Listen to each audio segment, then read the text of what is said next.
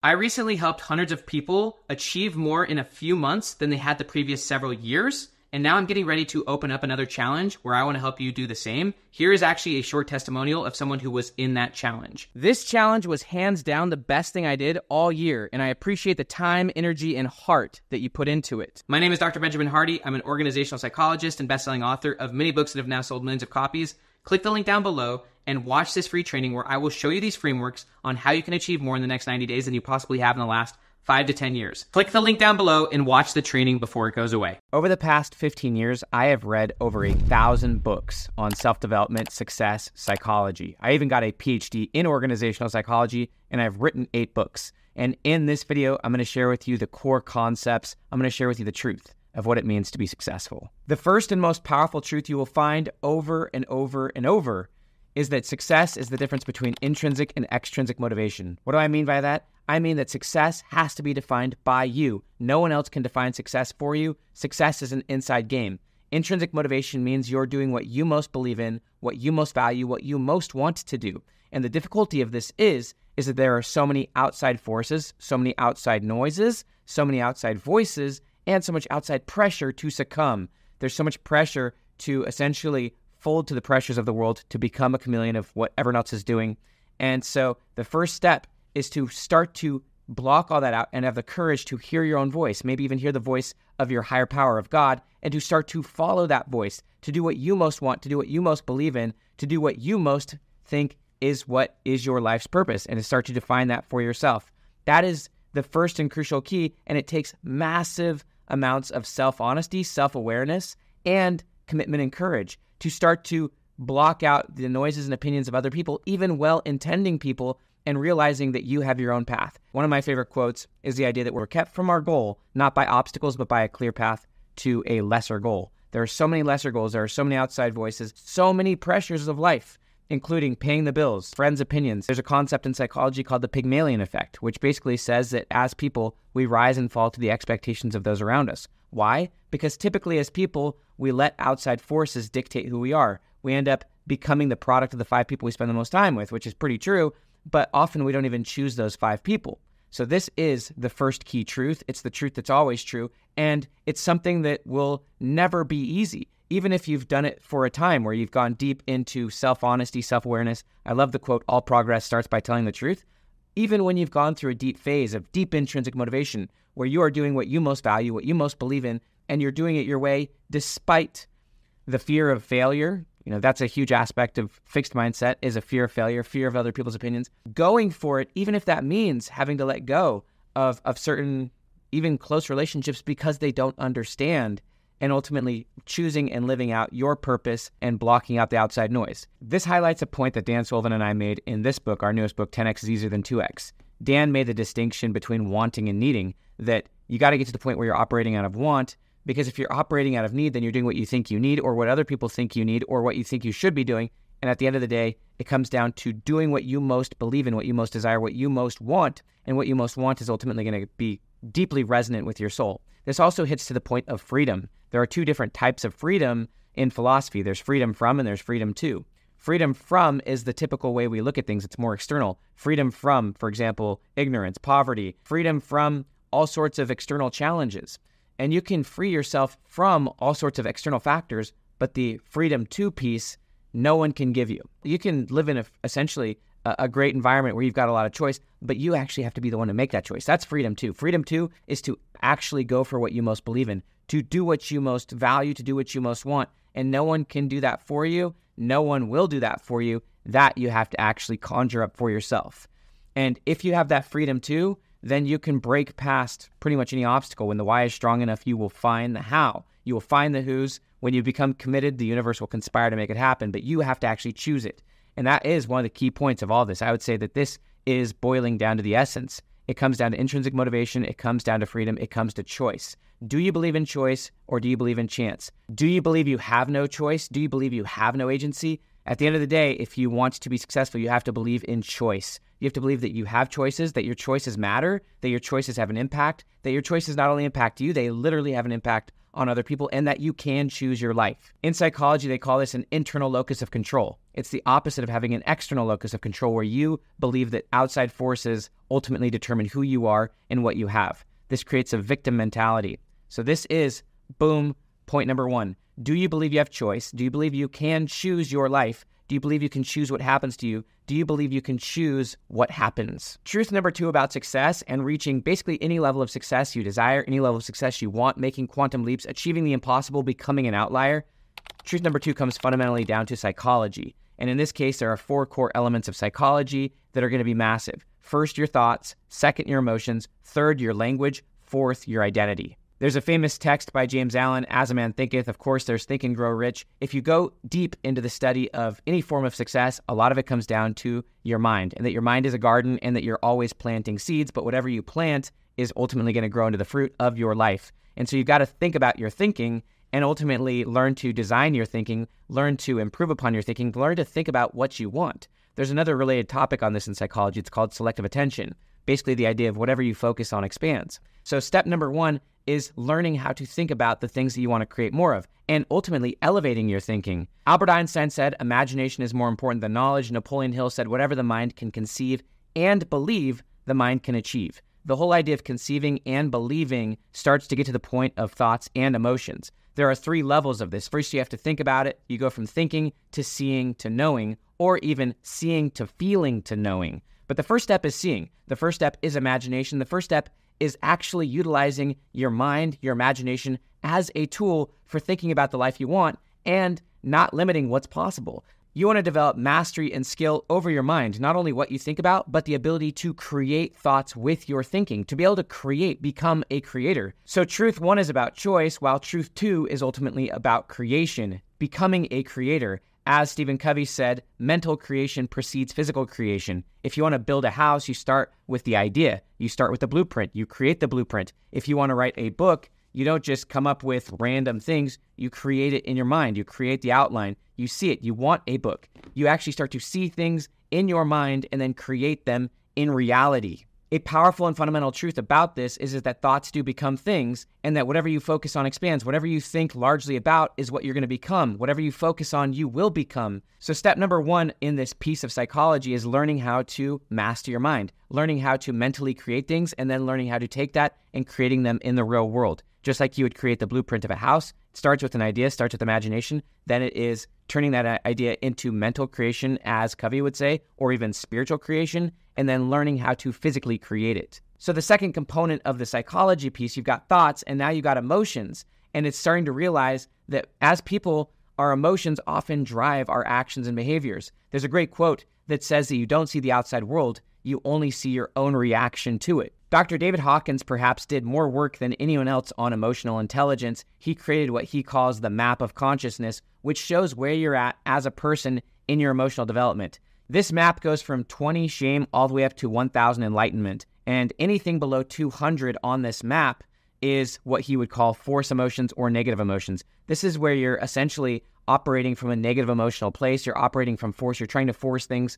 And this is where you basically over time just create negative results. It's at level 200 on his map, which is courage, where you start making improvement as a person. You shift from what he would call force up to power. And this goes right back to the whole idea of all progress starts by telling the truth. It takes courage to start stripping away the outside voices and starting to listen to your own voice and start doing what you want. So courage is the starting point of all transformation, and his map goes up, up, and up. One of the things that Hawkins found on this map, and he studied literally hundreds of thousands, maybe millions of people on this map, is that 80% of the population operate between fear and anger on this map. I believe this is somewhere ballpark 120 to 150 on this map. So, most people are not going to spend a lot of time being courageous. Most people are lying to themselves. They're not honest with themselves, and they're not ultimately going up to the higher levels of acceptance and then getting to a place of peace and getting to a place of operating from love and enlightenment. Most people are operating out of fear, where everything they do is to avoid what they don't want. They're afraid of rocking the boat. They're not operating from courage or anger. And so one of the other things that he found in doing his study, which I think is very fascinating, is that the average person throughout their entire life only goes up by 5 points on this scale. So what that means is that most people throughout their entire life are fundamentally driven by either anger or fear, and sometimes even by lower things like shame, grief. The reason is because most people don't learn from their experiences. Most people are repeating their experiences over and over and over again. There's a great quote on this that says that lessons are repeated until they're learned. There are no mistakes in life, only lessons, but lessons are repeated until they're learned. And most people would rather cling to their current view. They'd rather cling to their story, cling to their identity, rather than have that shattered, rather than be open to newness, rather than being open to new ideas, open to change, and ultimately gaining wisdom, knowledge, and perspective. Most people would rather hold to the safety net, the security blanket, the comfort zone of their current story, their current ideas, their current identity. Emotional development and spiritual development are essentially the same thing. It's learning how to respond rather than react. If you want to do any form of deep work, if you want to become successful, if you want to overcome obstacles, you have to get good at essentially becoming what Nassim Taleb would call anti-fragile. Anti-fragile is very similar to what would be called psychologically flexible. Becoming psychologically flexible means that you can handle difficult emotions without being destroyed by them. Instead, you're kind of like an elastic. You can be stretched. You can handle difficult emotions. You can handle difficult situations. And rather than quickly responding, you observe yourself and you learn how to move forward properly in a thoughtful, powerful way. Now, obviously, no one's perfect. We all go through challenges. I think parenting, in my case, is a great example of catching myself over and over and over reacting in a negative way. But a beautiful part about this is the concept of reframing. And this fits with psychological flexibility. Even if you made a mistake or whatnot, you get to reframe that. You get to go back, in large part, fix it with new understanding. For example, apologizing. So it's totally up to you how quickly you take an experience, whether it's a trauma or whether it's your own mistake or accident, and how long it takes to fix it. The amount of time it takes to take a negative emotional experience or a negative reaction on your part, the amount of time it takes to fix that is what's called a refractory period. Sometimes we go through a hard experience and the refractory period extends for, honestly, weeks, months, or even years or decades where we are caught in the same story. Something bad happens and then we continue to blame our present on the past. This brings up a massively important point in psychology, that it's not the past that determines the present, it's always the present that determines the meaning of the past. Our memories are not a retrieval, they're a reconstruction.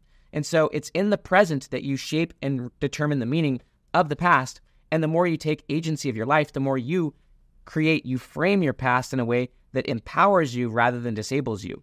Even going through challenging things, they call it post-traumatic growth, because you actually approach it, you don't avoid it, and you proactively shape the meaning of it in such a way that you're grateful for it and you can use it. You can use it in the present and the future. Therefore, you're turning your past into an asset rather than a liability. This is a crucial insight, that it's always the present that determines the meaning of the past, not the past that determines the meaning of the present. Really quick, I want to give you a gift that will help you make success a lot more inevitable. I created a peak state checklist that will show you how to eliminate distractions, get extreme clarity, and live in a peak state on a daily basis. You can get that free peak state checklist by clicking the link down below or by just going to peakstatechecklist.com. The third piece of this psychology section is language. Language is such a huge aspect of success, learning how to speak success into existence. There's a great quote that says, watch your thoughts, they become words. Watch your words, they become actions. Watch your actions, they become your habits. Watch your habits, it becomes your character. Watch your character, it becomes your destiny. The next layer of thoughts and emotions is words, is language. This is why journaling is such a powerful thing, is writing your thoughts down on paper, expressing your emotions. This is why journaling is such a crucial aspect of not only mental development in terms of imagination, creativity, but also emotional development. There's so much research on the idea of just writing in your journal, writing down your emotions, getting them out, seeing them from a new angle, contextualizing them, writing them in a story, and ultimately freeing yourself from your emotions. In the book, The 3 Laws of Performance, the authors make the case that our language is actually what shapes our view of our future. They call it the default future.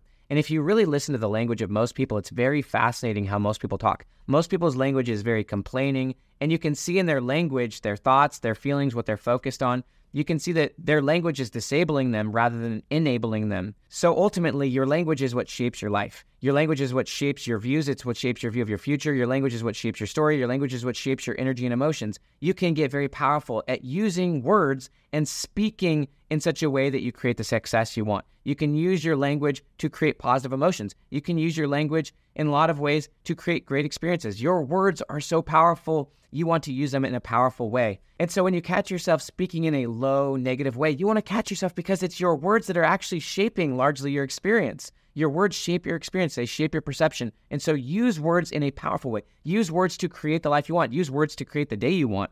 One of my favorite psychologists, his name is BJ Fogg.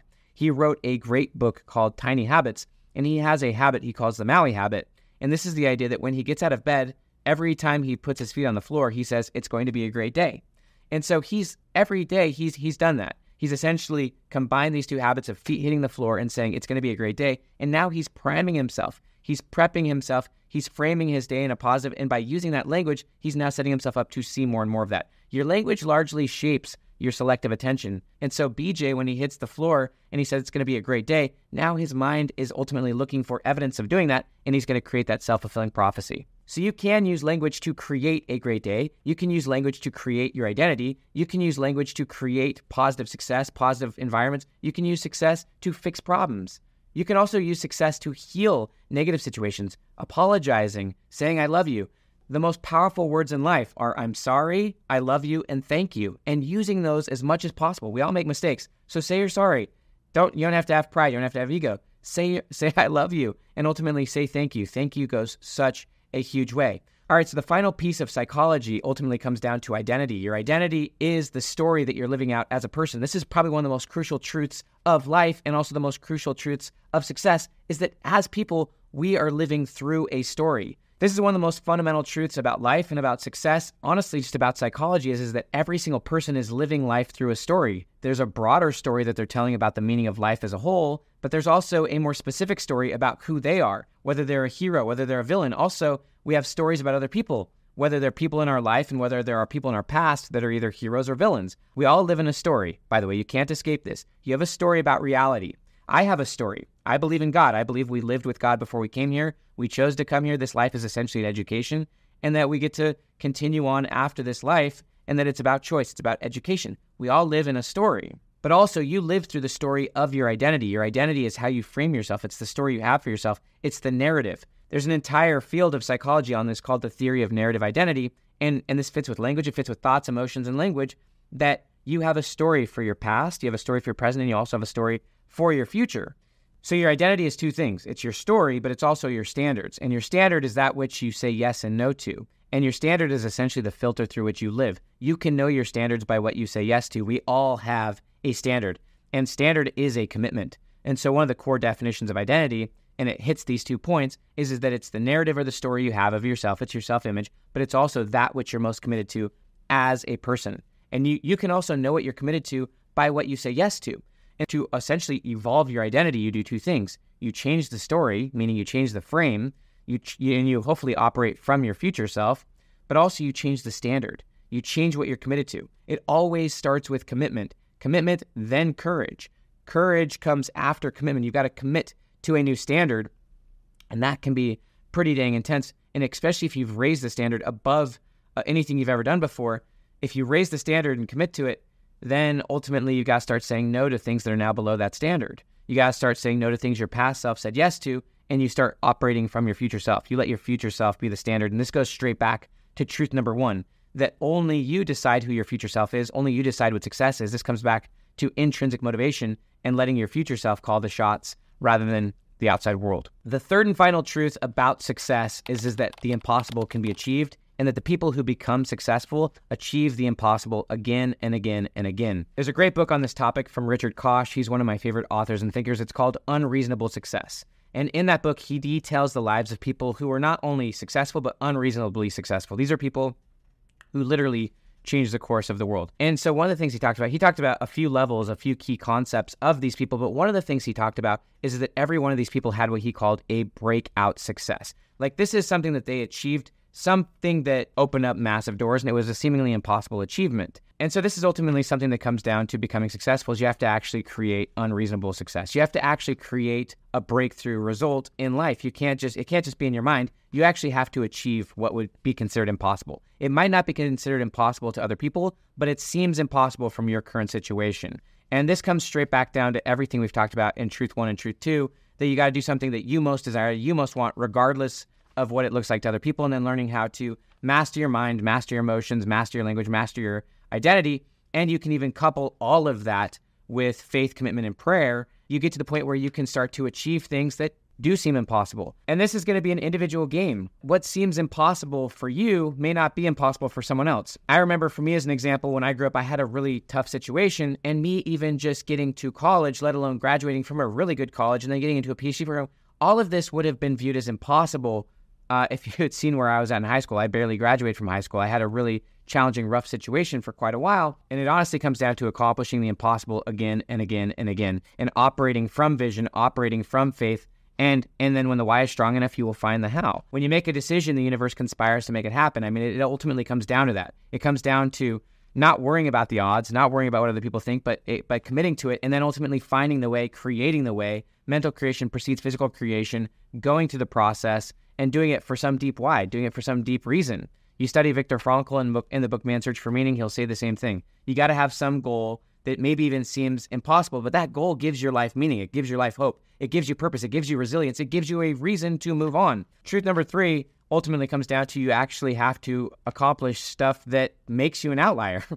You can't just put it on paper. It can't just be in your head. You actually have to start creating unreasonable success. You have to actually create impossible achievements, whatever that means to you. And it's going to be relative to you, but over time, you will become an outlier and you can achieve the impossible again and again. I can attest to that. I've done it many times. And I fundamentally, even as a psychologist, I don't believe in SMART goals. Yes, I believe goals should be specific. I believe they should be measurable, time-bound, but I don't think that they should be reasonable or realistic. I think that anyone who is wildly successful, they don't go for what is reasonable. They want to test their outer boundaries, and this is something I want to do. And I actually have gotten to the point where I pursue impossible goals even on 90-day timeframes. And so I think a 90-day time frame is such a powerful amount of time to transform your life, and you can go for goals that you think are impossible. One of the benefits of going for something you think is impossible is that you don't know how to do it. And if you don't know how to do it, what that means is that you're no longer operating from your past assumptions. Also, really, really big goals, and there's research on this in constraint theory, really, really big goals, most things you're doing right now won't get you there. If you're going for linear progress, then there's like 1,000 ways to get there. There's 1,000 ways to grow your income by 10%. There's maybe 1 or 2 to grow your income by 10 times in a certain genre. And so going for impossible goals forces you to be a lot more honest. It forces you to use the future as the filter rather than letting the present dictate the future. So that is the final point. And I think one thing I'll add to that comes down to Jim Collins' book, Good to Great, that good is the enemy of great. And you can be good at 1,000 things, but to be great, you ultimately have to get fully committed. You have to fully commit to that which you most want. We're kept from our goal, not by obstacles, but by a clear path to lesser goals. The world outside, there's going to be a million influences. There's going to be a million reasons, and internal and external, to not go for what you most deeply want, to not have that intrinsic motivation, to not ultimately make the choice. It comes down to choice, and then it comes down to psychology, and it comes down to results. The final piece is results, creating impossible, unreasonable results, and then doing it again and again and again. You can't just do it once. Oftentimes, people will succeed once, and then that success, as Greg McKeown has said, becomes the catalyst for future failures. There's an amazing book on this subject called Peaks and Valleys, and in that book, Spencer Johnson talks about how even if people get onto a peak, they actually do create amazing success, often because once they're on that peak, they start doing stupid things that then create valleys in their future. Oftentimes, success leads to failure because you get overconfident, you get complacent, you stop using the future as the tool. Again, success is being true to your future self. It's being true to what you most believe in. It's being true to that purpose inside your heart. It's being true to, your thinking, your feeling, and then your knowing, and then ultimately getting to a place of knowing. And it's something to continuously work on. It's a beautiful thing. And it is about ultimately doing something that is significant, doing something that you believe to be important, not for your own legacy, but because you just want to do it so much. You just believe in it. You want to do it. It's what you would want to do. All right. I'm Dr. Benjamin Hardy. I hope you enjoyed this. If you haven't done it yet, please grab 10X is Easier Than 2X, my third book with Dan Sullivan. Please like, please subscribe. Also down below, you can actually get this book if you're in the United States for free on Kindle at the link down below, futureself.com /10X free. And so I hope you enjoyed this. Have an amazing day.